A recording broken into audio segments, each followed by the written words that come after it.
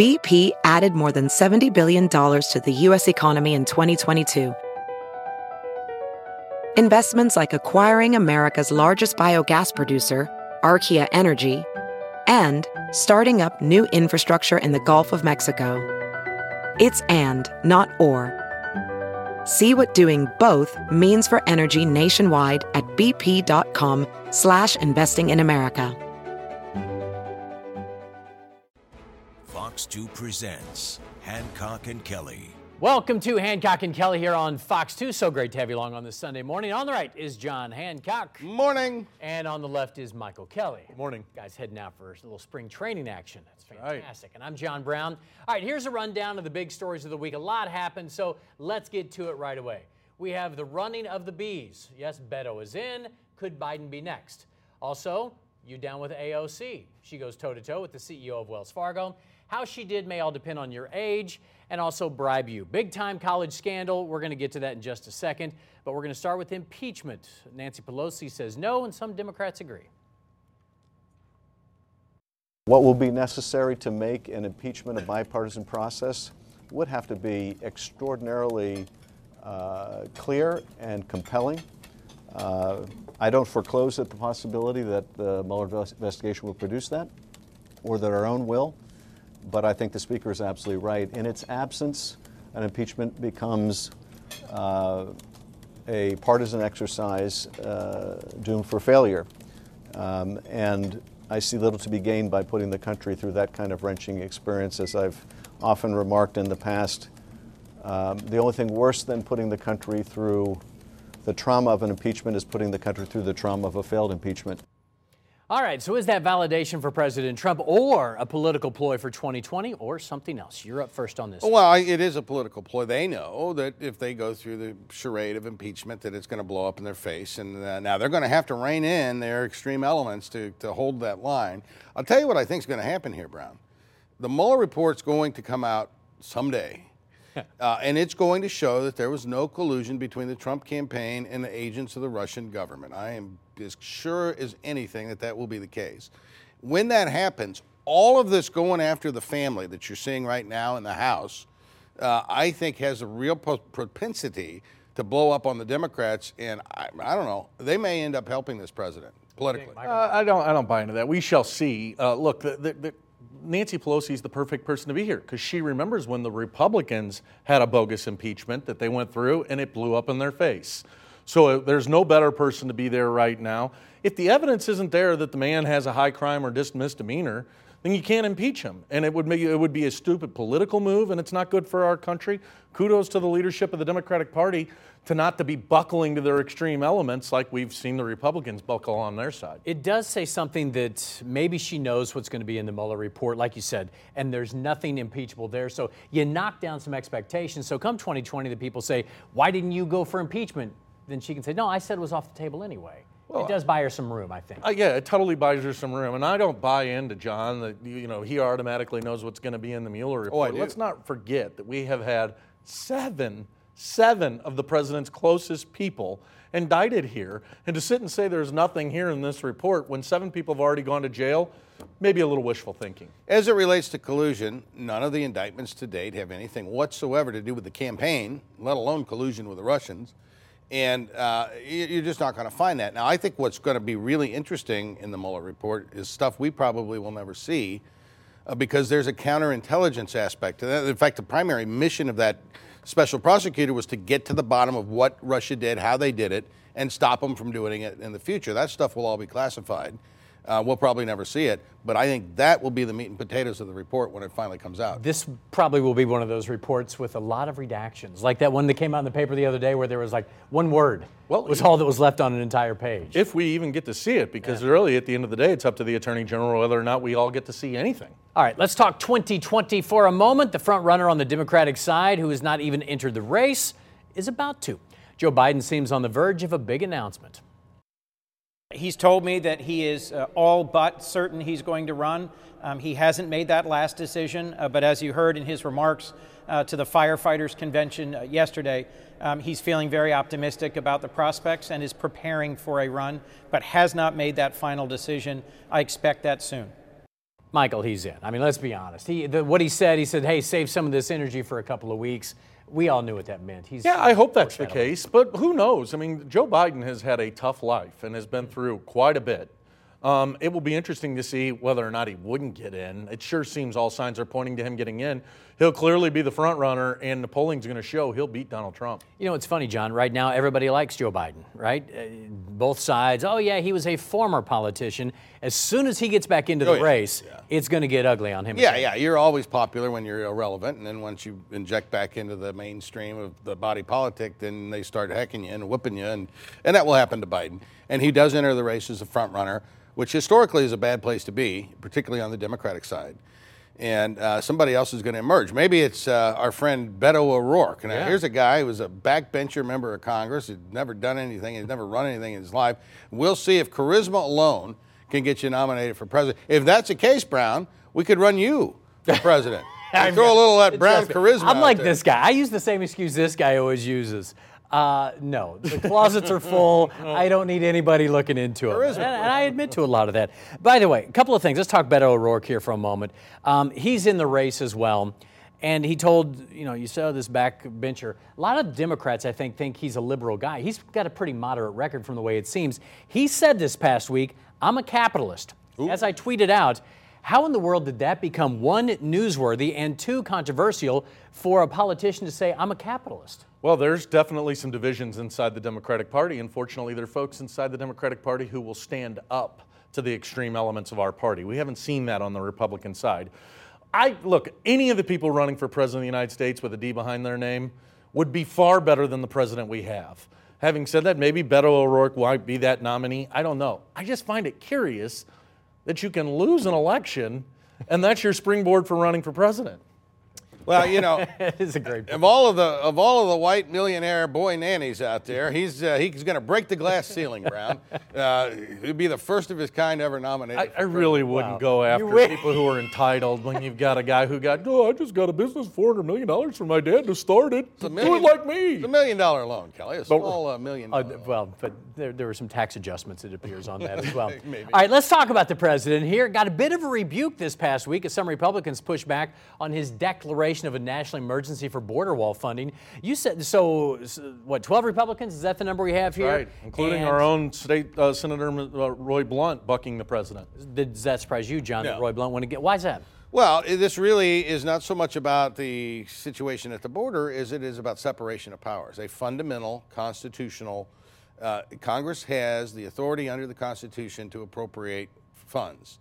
And, we've been a long decades now where the legislative branch has ceded power to the executive branch. When the Democrats are in charge, we don't like it. And I think this was in many respects standing up on principle to defend the constitutional framework that really has made this country unique in world history. Well, Roy Blunt's been in every office. He knows politics. He understands this. And I have to imagine that part of those 12 also were standing up and taking the president at his own words when he gave the declaration he was putting this in and saying, I really don't need to do this. This isn't an emergency. And I think a lot of people took him seriously on that because it's not an emergency. This is a made-up political play by the president. To me, this was always a slippery slope. If he goes this route, Democrats can use that as ammunition down the road and say, oh, guess what? Here's our national emergency. We want money. I mean, just think back to the nuclear option. Is that a good analogy there? Yeah, well, it gets to the heart of the separation of power. And this is a case where the legislative branch is saying, we're not going to cede this authority, and I think they're right. Okay. Still to come on Hancock and Kelly, the college admissions scandal. It blew up this past week. It used to be all you had to do was write a check for $1 million and have a building named after you, and your kids get into college. Now we know what really happens behind the scenes. But should we be punishing the kids?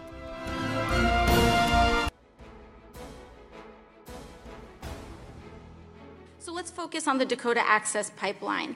Should Wells Fargo be held responsible for the damages incurred by climate change due to the financing of fossil fuels and these projects? I don't know how you'd calculate that, Congresswoman. Say from spills, or when we have to reinvest in infrastructure, building seawalls from the erosion of infrastructure, or cleanups, wildfires, etc. related to that pipeline? I'm not aware that there's been any of what you described that's occurred related How to that about pipeline. the cleanups from the leaks of the Dakota Access Pipeline? I'm not aware of the leaks associated with the Dakota Access Pipeline that you're describing. So hypothetically, if there was a leak from the Dakota Access Pipeline, why shouldn't Wells Fargo pay for the cleanup of it since it paid for the construction of the pipeline itself? Because we don't operate the pipeline. We provide financing to the company that's operating the pipeline. Our responsibility is to ensure that at the time that we make that loan, that customer, and we have a group of people in Wells Fargo, including an environmental oversight group headed by one of my colleagues who used to be at the EPA. So one question, why did Wells Fargo finance this pipeline when it was widely seen to be environmentally unstable? Again, the reason that we were one of the 17 or 19 banks that financed that is because our team reviewed the environmental impact and we concluded that it was a risk that we were willing to take. All right, so that was a little C-SPAN from this week. AOC going head-to-head with a titan of industry. We've talked a lot on the show about the importance of experience on the job. That was kind of a glaring example. She was being given notes but didn't know what she was talking about. Quite frankly, let's be honest. She didn't know what she was talking about. No. She went up against a CEO of a major company. That was not pretty. One economics course would go a long way for that gal, Brown. This was a case, and also great evidence that parents don't have to give $2 million bribes to get your kids a college degree, because she got one somehow. That was embarrassing. That was just embarrassing. Well, it definitely wasn't her finest moment. I'll tell you who did a nice job was Mr. Sloan. He answered those questions. If you play out her logic, the Congresswoman's logic, then are the tradesmen who worked on that also responsible if there was a leak? I mean, I get the ultimate point that she wants to make on environmentalism, but to go after a bank that's funding a business, it didn't connect for me. You'll remember she was out there waving the flag because she kept 4,000 jobs out of her district, with Amazon. More than that. An economics degree, or just one course in economics would go a very, very long way. Well, I don't get how everything's got to be an insult these days. I guess it just follows the president's logic. Let's go back to what she had, what we've talked about here. You have people who get into these high-level jobs. Think of an Eric Greitens. I mean, he got into office, didn't really know how it all worked. Trump, we've talked about that. These are high-level positions. You can't have rookies going into these. You wouldn't hire somebody with her credentials to do your job or my job or your job or most other jobs. This is a dangerous John and I have spent 2 and 3 decades in politics, and 4. In that time, we've seen the evolution of people running on the idea that I have the experience. Roy Blunt, perfect example. I've been a person who's tested. I've gone through this. We're now electing people by saying, I have no idea what I'm about to go do. We want an outsider. And that makes me the most qualified. Yeah. Take a look and see how many campaigns run an experience counts message in the next campaign, Brown. There won't be many. All right, well, this week, one of the biggest college admission scams of all time unveiled. Lori Loughlin, Felicity Huffman are 2 of the bigger names that are now charged in the college bribery scandal. The 2 actresses among about 50 people busted by the Justice Department.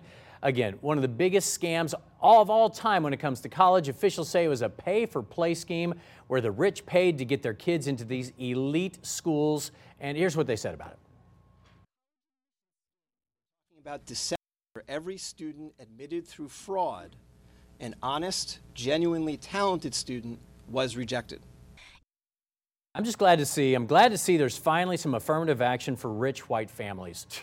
That their kids can get into the school of, come on, this was bad. Oh, it's beyond bad, and kudos to the FBI for the work they've done here. It's incredible. Now, Hancock and I are both graduates at UMSL, and I know you probably had to get some strings pulled, as I did, to get in there. I mean, come on, to think of the young person out there who worked so hard to be able to have that opportunity to get to go to that school who was left out, so that some millionaire actress's daughter can get in. Who didn't want to go. Right. That's what we found out. They don't even want to go. And you're not doing your kids any. Look, all of us want the best for our children. I mean, everybody wants their children to succeed, and we do anything we can to help them. But you do reach a point where you're doing a disservice to those kids, because I think at the end of the day, this was a lot more about the ego of these actors than it was trying to better their children. Their children, maybe they should send them to UMSL, a perfectly good school. The best. I mean, they got us out of there, Kelly. That's right. And, you can get a good education. Do you know most of the Fortune 500 CEOs, you know where they graduated from? University of Wisconsin. There are 14 CEOs from the University of Wisconsin. You don't have to have an Ivy League degree to succeed in this life, and that's the lesson we ought to be teaching our kids. And it's this mentality of entitlement that exists with rich people that you're able to circumvent the process. I mean, this wasn't just actresses, folks. This was 50 people across the country. And it's no wonder that regular folks like ourselves think that the deck is stacked against you when you see this kind of evidence. There are so many angles to this story. I mean, first of all, were you surprised? Were you surprised something like this happens? I was, and I thought you just donated $1 million. Yeah, right. You get your building named after you, and your kid automatically gets in. There are all kinds of ways to get into these elite schools, whether it's legacy families. Yeah. I mean, so I was surprised that somebody set up this scam. And a very elaborate scam to do this. It tells you there's a lot of ego-driven people in the world. Okay, here's the final question on this. We got about a minute. Should the students be punished in this case? I don't know. That's a tough thing to say. I mean, the students themselves, the kids. Their parents make bad decisions. I really don't know. Make them actually take a test? Yeah, and it'd have to be a case-by-case basis. I think about the one gal whose parents paid $2 million to get her in there, the actress from Full House, and the daughter says on the first day of school on a video blog, I don't even want to be at school. So let's help her out. Yeah, well, if they don't belong in the school, they shouldn't be. If they didn't merit getting into that school, they shouldn't be in the school. Right. But they shouldn't bear the brunt of any criminal penalty. Okay. Well, at least now we know the difference between a 17 on the ACT and a 35 on the ACT. It's about $75,000. Yeah. If you can stroke a check for $75,000, your kid almost aced the ACT. Congratulations.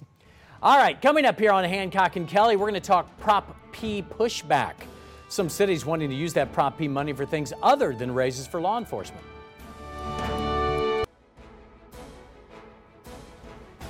Prop P was back in the news this week, nearly a couple of years after it was passed. One councilman from South County wanted to use some of those Prop P funds for purposes that some voters don't think was appropriate. But this goes back to what we discussed before the vote on Prop P, though. One of the issues here was the wording. Some said it was too broad, said the money could go to law enforcement and public safety. But what exactly is public safety? All right, you guys were intimately involved in this one. What are your thoughts on this money maybe being reallocated to cleaning sidewalks or filling potholes? I think it's hogwash. I mean, Chief Belmar and Steve Stenger went out there and advocated for this while all those county councilmen kind of stood in the background. They pushed hard to do this. They said we were going to do this to get raises, to put 2 men in cars, to have body cams, to be able to do true public safety. What's hard to understand about that? This was for cops. And then now see, I really think that what's going on at the county council is this hatred for Steve Stenger, which is blinding their ability to get jobs done. I get it. They may not like Steve. Many people disagree with them. This isn't about Steve. This is about our police and the intent that the voters had when they went to the ballot box. Well, and that's really at the foundation of all this. The voters were told, rightly so, that this money was going to go for the police, precisely the things that Michael just outlined. 2 officers in a patrol car, body cameras, additional officers, raises for the officers. That was spelled out what the money was going to go for. I think politicians would err if they try and divert that money. If they think that's not going to blow back on them come election time, they're wrong. This passed not because the campaign was brilliant. It passed because people in this community respect our police officers. They want to help them, and they voted to do just that. My issue is always putting the word public safety in there, because we had talked about it on this show. It was so broad that, and I even made the point back then, somebody's going to try and find a way to use this money. Once it's allocated to the municipalities, they'll find a way to classify it as public safety. The Department of Public Safety is the police. I mean, yeah, you can bastardize any definition in any bill you want to, but there's no gray area. Public safety is police. And thank goodness that the cops are being a watchdog on this. They've gotten the media there to put a spotlight on these politicians who are trying to play games with their raises. The people of St. Louis County and St. Louis City knew full well what they were voting for, and kudos to them and the media for putting the spotlight on what these politicians were trying to do. All right, here's a story that's not getting too much attention right now, but starting to make some ripples around the country. A lawmaker from Southwest Missouri sponsoring a bill that would allow high schools to offer an elective course on the Bible. Representative Ben Baker from Neosho is the man behind the bill. He says the Bible is just a way of life, thinks it's a good addition to the curriculum. But even some religious leaders in Missouri say, not so sure about this one. A pastor at Second Baptist in Jeff City told the House committee that the government should stay out of Bible teachings. John Hancock, you're up first on this one. I don't have a big problem with this. There, as an elective, I don't think you should ever require a course. But look, if there's a more important work of literature and human history than the Bible, well, to many I'd be people, hard the pressed. Quran and the Torah are those. And as I'd be totally fine teaching those as an elective. And heck, when I was in high school, Brown, they offered a class called Cars and Sports. I mean, honest to goodness. So as an elective to study, if you want to look at the Old Testament, the history that's contained in there, the extremely important parts of humanity that's contained in that, I got no problem with that at all. Well, I wouldn't support it, but if he were to take the amendment of the Quran and the Torah being taught at the same level, in the same environment, to the same people, maybe I'd consider it. But at the end of the day, we have a separation of church and state. Mm-hmm. If you want to learn the Bible on a daily basis, go to a Catholic or a religious school. Show up at Sunday and study the Bible. Do it at home. You're there to get reading, writing, and arithmetic. We teach it in public universities as a course. I mean, look, this is the most dominating part of America, of literature in the history of the world, and why should we not be allowed to learn it? And I don't know, if you want to teach other religious texts too, great. I think it would create a well-rounded education. Then people know what's in the Torah. Then people know. Well, the Torah is the first 5 books of the Old Testament. But when we a lot of the other education to start with, guys, we were going to have a separation of church and state, and it's this constant push, and it's not to get all religions looked at, John. You know as well as I do, whoever this is introduced this in Jefferson City could care less about the Torah, the Quran, and other great biblical type pieces of literature. This is all about pushing a religious agenda from Christians, and it's not right. And I'm a Christian. It's right, and we should. I've got no problem with this whatsoever. And parents have that, and the kids have that. If you don't want to take the class, don't take the class. It's an elective. By the way, I was the only guy in a class of 35 women at home ec. I know. Smart thinking. They laughed at me and said I was. How does your crust? Do you get it flaky? I don't even remember the class. I just remember being the guy. All right, we're going to have final thoughts straight ahead here on Hancock and Kelly. I'm not that dumb, really. John Hancock has a long final thought. That's not that long. Okay, all right. So you go first. I'm going to go first because I want to hear about sports and cars, or cars and sports from his. Hey, look, all 3 of us are taking a vacation next week. We're not going to be on. John's going for a much-needed rest with his family down on the beach. Hancock and Kelly are going to check out those Cardinals. You can hear us every day on KMOX from 8:30 to 11. We'll keep you updated on what's going on. All right. Well, we're talking about all these parenting things out there and parents trying to pay their kids away. When my kids were little, Brown, I got a speeding ticket in one of our fine municipalities out here, and I thought, I'm going to teach my kids a lesson. I took them to traffic court. Made them sit through the whole night. I said, see how miserable this is, kids? This is why you drive the speed limit. I'm teaching a valuable lesson to my children. Finally, an hour and a half, they say, John Hancock, I go forward. The municipal judge looks up and says, Hancock, what are you doing here? Here, call me in the morning. We'll take care of this. That's the lesson I taught my kids right there. Traffic court. That's how you got an UMSL, too. Do your kids still talk to you or no? I do. That's a valuable lesson. It's good parenting out there. That's right. He's a fine driver, let me tell you. Not a good driver. Yeah. All right, be careful in Florida if you're down there. Kelly's driving. All right. Thanks for watching Hancock and Kelly. If you missed any part of the show, download it there on your smarty phone. Just search out Hancock or Kelly. Fox News Sunday with Chris Wallace is next. We'll see you in 2 weeks right here on Fox 2.